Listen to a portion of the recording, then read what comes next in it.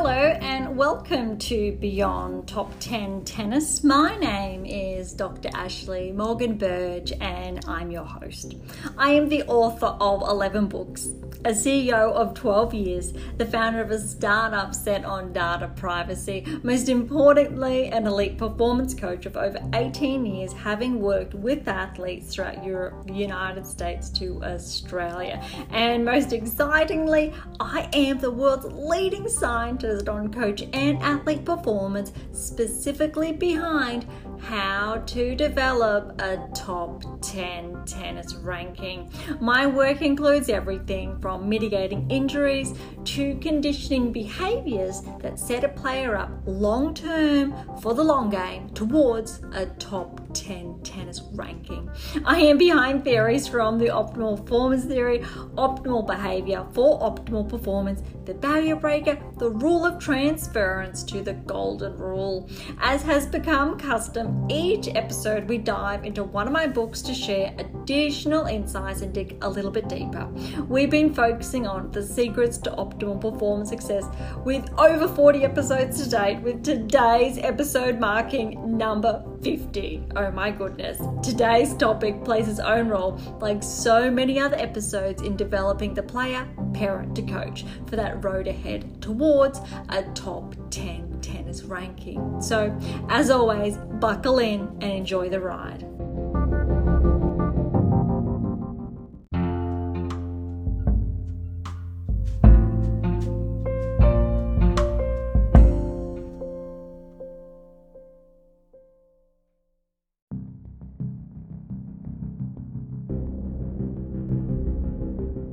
Thank you so much for joining us today. For those of you who have been with us for some time now, I will let you know the why behind today's episode shortly, but thank you so much. For those of you who are new, thank you so much for tuning in. I really would encourage you to have a look at especially some of our previous episodes, maybe 2 to 3 of our last ones, to get a feel of where we're really going. And now right into it. On the secrets to optimal performance success, we are on chapter 1, the coach-athlete relationship. And last episode, which was part 4 of this, I think, elaboration of sharing those additional insights, we finished really abruptly, and I thought that was it. That was it for the chapter. So, okay, we're going to move on to the next. And then I realized that's not fair. There is so much more, I think, wrapped between the pages. Even though that last section on performance expectations dived into all the other facets discussed, I thought, let's give it a final hurrah. And I think, again, if you're new, that's why I would encourage you to get up to speed with those previous episodes. But today's episode, I'm going to do my best to really give, I think, a good roundup. And I wanted to start on the coach-parent relationship. And I say that because I just finished writing one of our weekly blogs that come out. So you may or may not read them. I would definitely encourage you to, because I share additional insights there. But I think one of the biggest, topics and or discussions there is that not every player athlete is going to have access to that parent and or guardian, and that is completely understandable. And it's just made me realize it's so important to clarify this.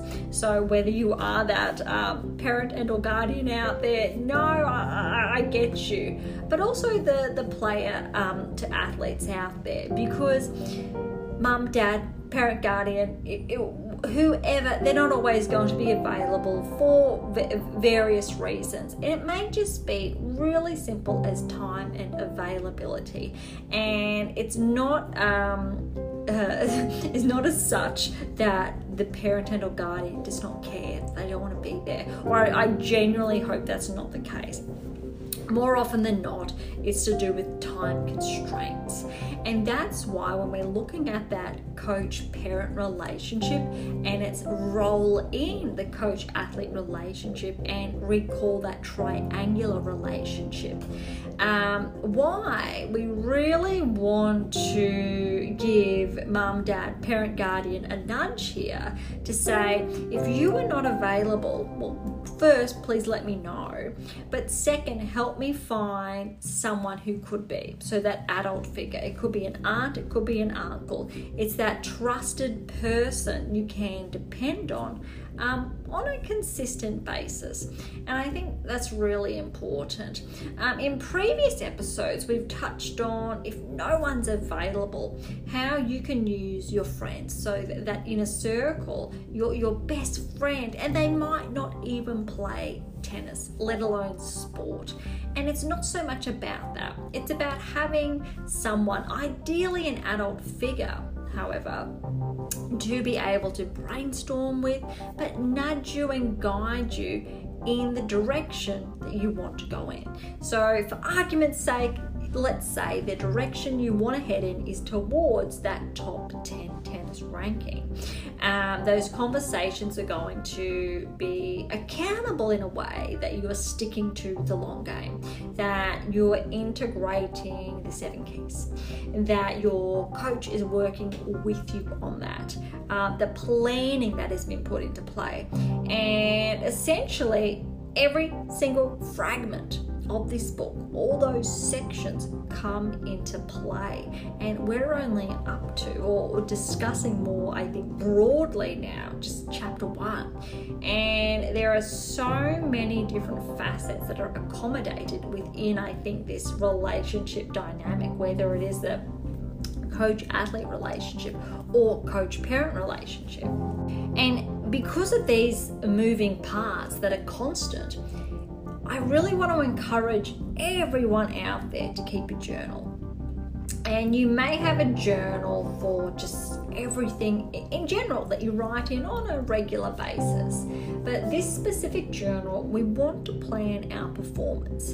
And a rule of thumb here is that you should be able to talk with your coach about this and or go over this and have their guidance. Now, if they are not available to help you in this respect, that raises a few questions. Now, these questions then should be shared, please, with that adult figure. Whether if it's your parent and or guardian, wonderful. If it is someone else that your parent and or guardian has encouraged and or who has been made available to just discuss, I think, these elements of your game, that's good. But you go, where am I going with this? So one of, I think, the key conversations in this chapter is the discussion around hiring and firing your coach. Now, this was really dived into in part 3, so 2 episodes back. Then we touched on this in part 4. But I wanted to, I think, highlight here in today's episode, so part 5, specifically how these two interplay. We want that parent or guardian figure to help nudge that child, that athlete, that player towards making tough decisions. And I think tough can be interpreted in various ways, but it's really the important decision-making process. And this is fundamentally for players, athletes within that developmental spectrum, but you're setting them up for success.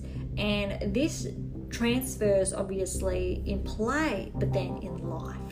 So that obviously is a play on words off the 7 Keys to Optimize Your Life, which is my most latest book.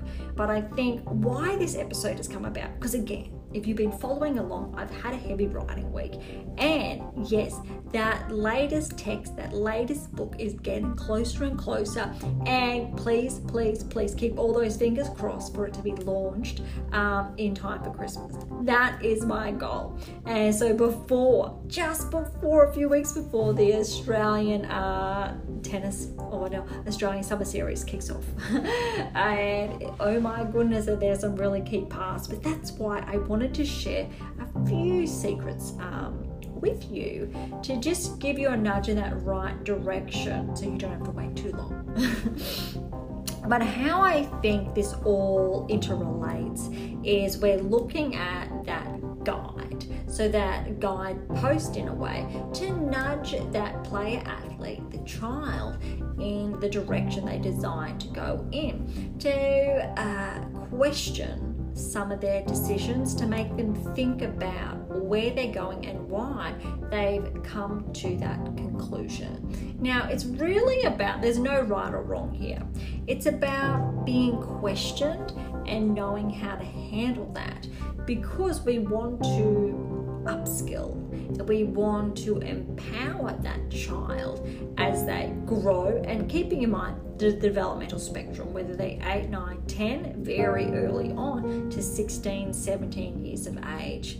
But it's empowering them with the tools, so knowing how to make those key decisions that can be quite tough of what's right for them. And I think I use the word tough because when you have a coach and you've built a wonderful, hopefully, rapport relationship with them over a set period of time, it could be 6 months, it could be 6 years, if they're 16, 17 years of age, for example. But if they realize they need more, that they've reached probably their maximum capacity with that coach, which happens, I think, more often than not. Though that's another conversation to be had. And essentially, that conversation is about this does not need to happen. So this transfer away from one coach to the next, it actually can be avoided if that coach upskills, if they upskill with the 7 keys. And I think that is why I put so much time, essentially the last 11 years, into building this body of work, which will come to a capstone with this next release, which I'm really excited about. It's essentially that missing piece. Though it's all about that, these transfers happen because coaches often excel in one area or another, developmental, high performance to the elite. There are different, I think, transitions that happen because they don't understand, I think, the stages of development that happen in between, and I think the intricacies that happen between the end of that 10-year playing cycle and the transition into that next 10 years of play, which is outlined in I'm Your Tennis Coaching Guru. But when we're looking at the coach-athlete relationship and or the need to fire your coach, that decision-making process, this has all been accounted for in these releases. So I think most specifically, the secrets to optimal performance success. And if that player athlete stumbles across this book and reads it, they will begin to understand, I think, the different moving pieces, if you like, accommodated within this framework. And this is just one. So you have the Secrets to Optimal Coaching Success, which is later on. And then you have the What Is Your Game Missing series. So there's 3 texts there that are quite extensive that then condition the athlete, that player, with key technical inferences. So technical dynamics that they can integrate into their game. So there it's progressive, though we're pulling it back then, because if you have that coach-athlete relationship that is able to pull on new knowledge and is able to upskill, we want that coach to upskill and grow in cohesion with and in conjunction with then their player athlete. So as their athlete is progressing, their game is evolving, hopefully the coaches as well. Hopefully their knowledge base is as well, to allow that player athlete to keep up, to keep pace with the long game. So that the time comes when they need to separate, and that player needs a new coach when that coach no longer upskills, so no longer keeps pace. though, I think the most rewarding and exciting aspect here with this release that will come out later this year, again, fingers crossed, is that you do get to a plateau, whereas you get to know what it really takes. You have all the keys, you know how to secure that top 10 tennis ranking and maintain that level of play.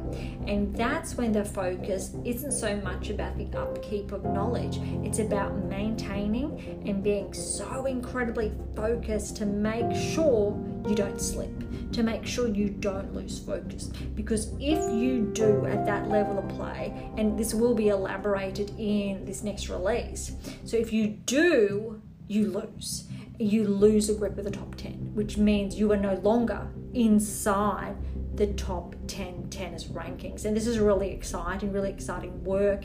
And again, if you're familiar with the previous episodes, it's, we're talking science, it's all backed by data here, which makes it even more powerful.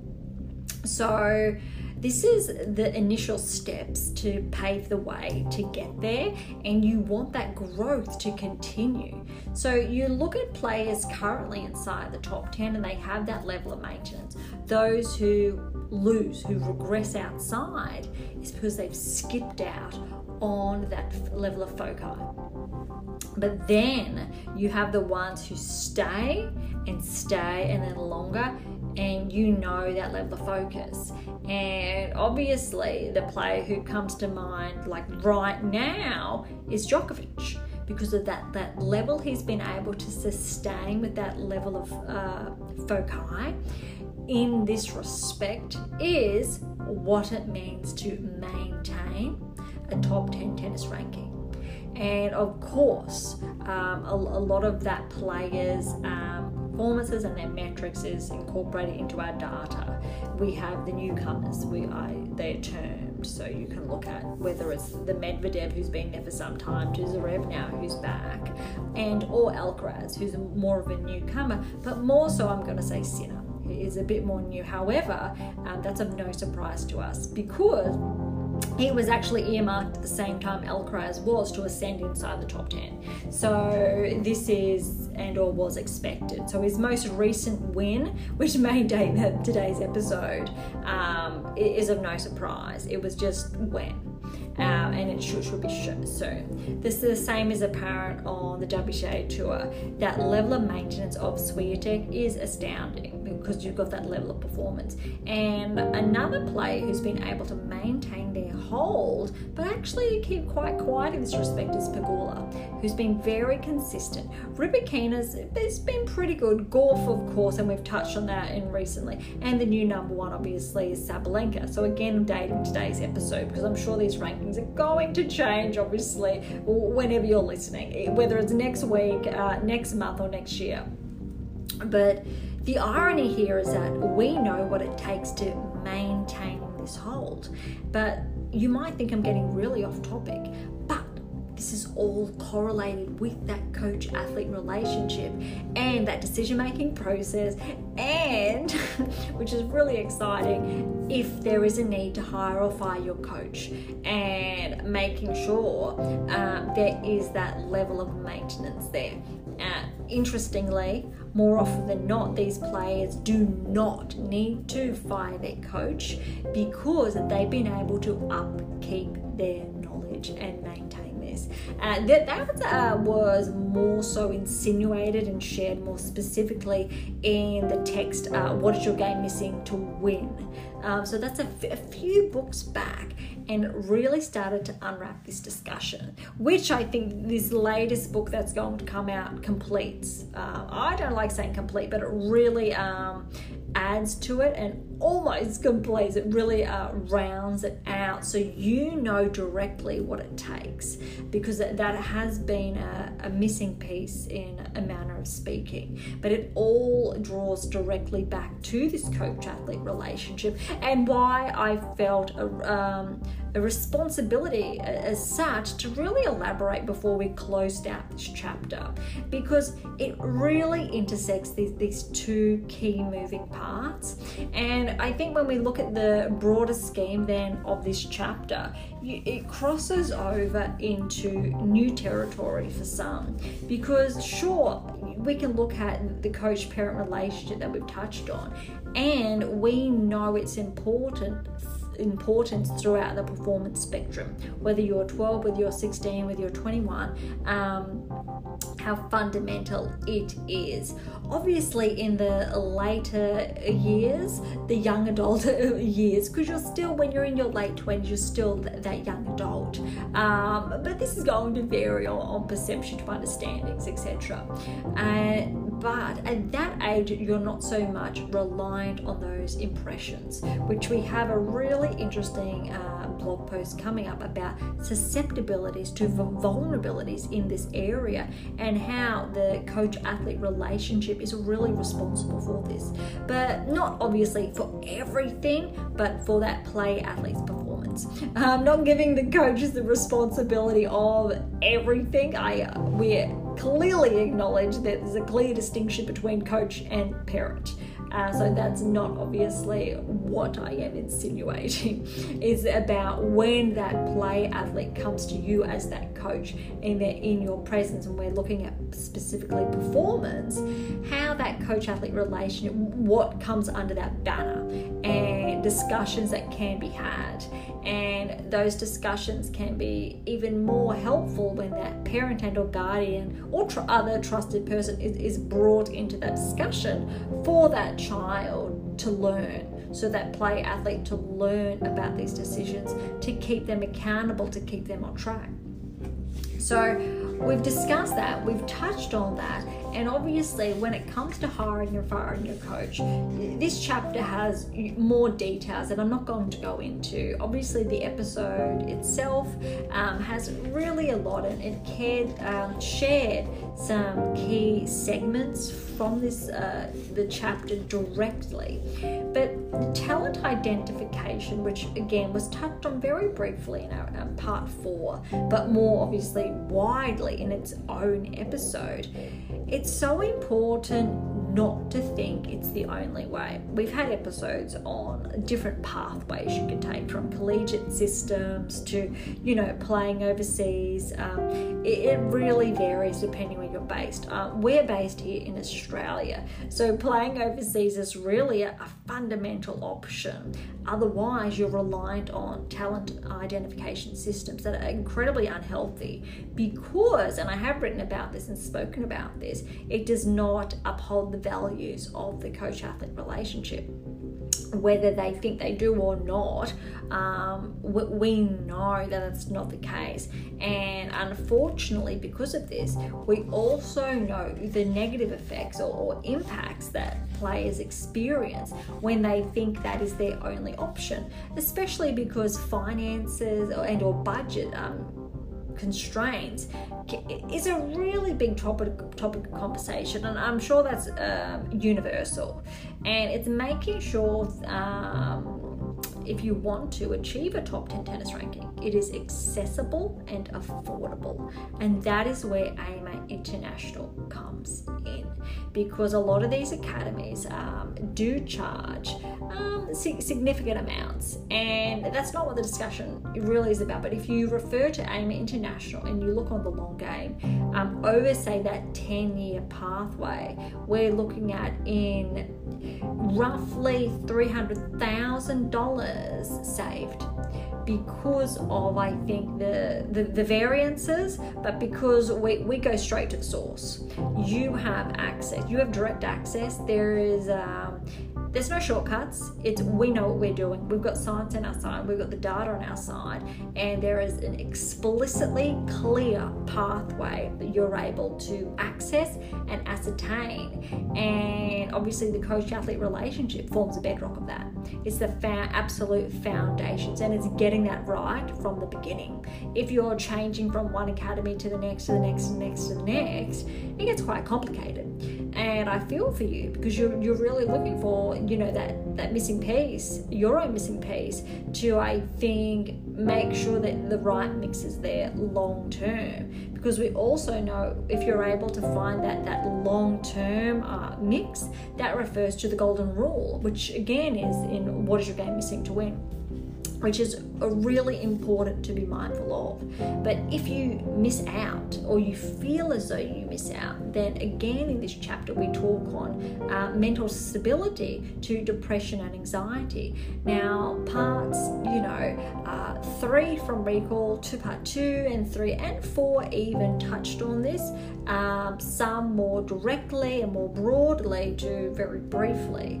And I'm going to be very brief here, because it's really the offset. It's an implication. However, we know when we need to consider the coach-athlete relationship and the wider developmental spectrum, that children, young adults can become susceptible to this. So especially in their developmental years, their teenage years, and again, when we're looking at performance expectations, for example, in our previous episodes, and the pressure that comes with that.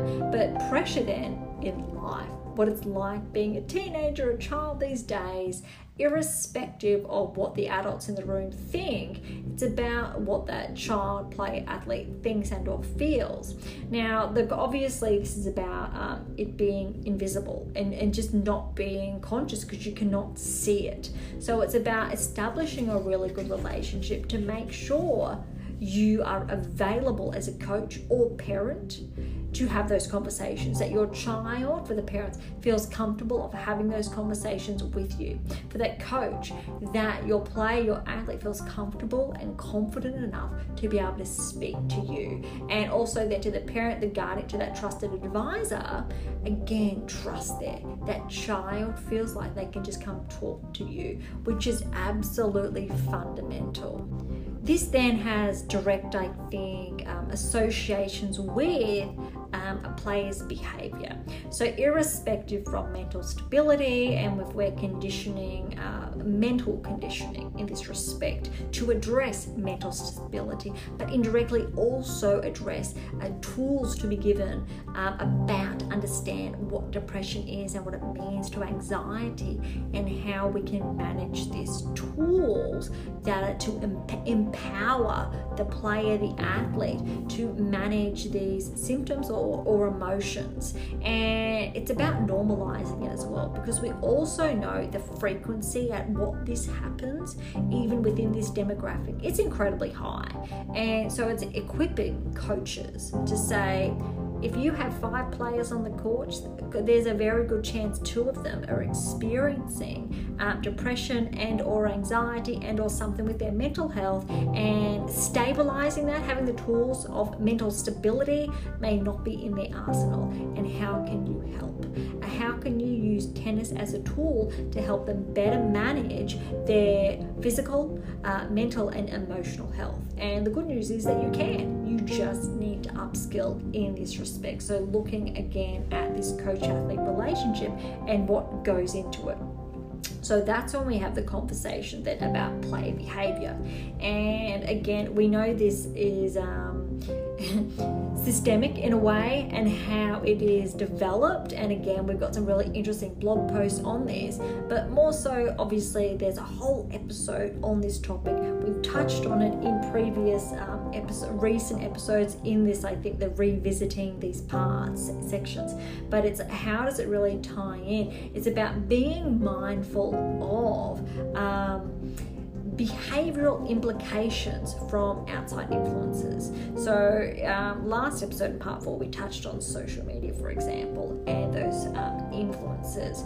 But today's episode really I want to focus on how the coach and or parent influence that and impact that, and or whoever that child, that player, that athlete is spending most of their time with. So their friends, their school environment, and or the environment at that club and or academy, irrespective of where you are. And so if you notice less than conducive behaviors in that player athlete, it's about questioning what's causing it. Because more often than not, it's actually not contrary to popular belief, the player's athlete's fault. However, if they have been pulled up on it, that's a bit different. But it's about acknowledging what's causing that, what has been influencing that, and how can we correct that. And there can be really helpful signs that can show on the tennis court to mitigate off-court behaviours as well, or they could become vulnerable in certain scenarios. And that's obviously where that triangular relationship is really important. So for the coach feels comfortable to have a chat to that parent, to that guardian about, I think we need to have a conversation around this, and or with the player athlete to try to mitigate those type of things potentially happening. And it's just making sure that I think the space is there for, again, those conversations to be had. And that's when this chapter, we've touched on mental stability, and obviously it's crossover with depression and anxiety. And then last episode we touched on, I think more broadly, performance expectations and pressure. And I did write a very, I think, extensive blog in that respect to recognize what pressure is, where pressure comes from, and being able to manage that. Obviously, if you want to have more, learn more, recall part 4, how we revisited and we really dived into that. But I think, again, look, every episode we like making sure there's a humanized approach, and I haven't touched on that yet today, but I think it goes without saying that every single aspect that I've touched on, it's in life itself. So it is that humanized approach there. Every player, every athlete is an individual. Every coach is that adult. Every parent and or guardian is that adult, is their own person. So it's being able to acknowledge that there's almost a clean slate, whereas everyone is an individual, and we need to, I think, learn the tools that we may not have to better manage these type of situations. However, in order to manage these type of situations, again, it's about the upskill, but also that growth that remains continuous then with that athlete. For their parent and or guardian, it's quite different, or trusted advisor. It's being able to make sure you're that trusted source. And that is actually an incredibly invaluable tool, or not necessarily a tool, but if that playing athlete child has that person they can rely on and trust throughout that pathway, throughout that long game, then they are primed. They are in the best, I think, headspace, in a manner of speaking, to ascend towards that top 10 tennis ranking.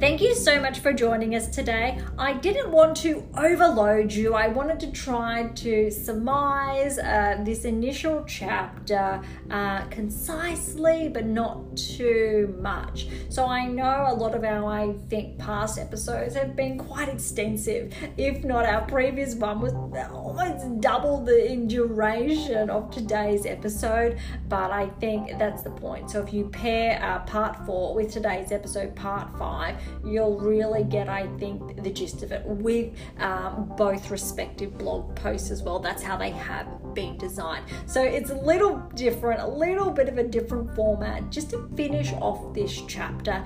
And I felt like you were owed that in the best possible way, just to share those additional insights and or, I think, modifications, adaptations in, I think, different aspects to really knuckle down on that coach-athlete relationship. And, if you're unsure of anything that has been discussed throughout these episodes, then please let me know. And look, after all, today's episode marked number 50, and oh my goodness, I cannot believe it. That is so incredibly exciting. So for those of you who have just joined us, thank you so much. But of those of you who have been with us for some time, thank you from the bottom of my heart. Oh my goodness, how far we have come. To grab a copy of The Secrets to Optimal Performance Success, head on over to AMA International. That is amainternational.com. For any comments or questions, head to AMA or to Topic Thread. That's that social platform set on data privacy. To interact with Beyond Top 10 Tennis, head on over to Twitter, Threads, LinkedIn or Instagram, or to catch up on our weekly coaching tips, head on over to TikTok. And to catch up on our blogs, head directly to AMA International, look for our blogs tab, or head on over to Medium. And as always, I will leave all the links in the episode notes. And for something different, head on over to Pink Octopus Books. That is where my fictional release is. To view this week's question and poll, be sure to visit Spotify if you're listening on another platform. Or for something left of field, visit Spruik for some random polls. And of course, if you enjoyed today's episode, please subscribe, like, share, and or all of the above would be absolutely phenomenal. For those of you who are interested, we do have scholarships available on AMA International, as well as options to work with me exclusively, especially to optimize your performance towards that top 10 in tennis ranking. Places are incredibly limited, so don't be shy and come and say hi to make sure you don't miss out. On that note, thank you so much for listening. I am so incredibly grateful. I am your host, Dr. Ashley Morgan Burge, and this is Beyond Top 10 Tennis, and I'll see you next time.